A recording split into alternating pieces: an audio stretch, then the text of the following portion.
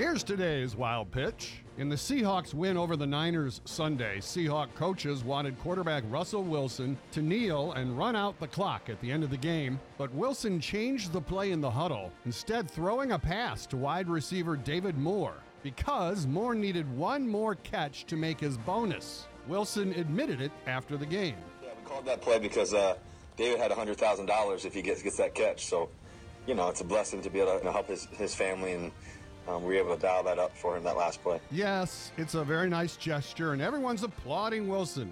However, I'd like to point out that Wilson's not the one writing the check. It's real easy to hand out other people's blessings. That's today's Wild Pitch.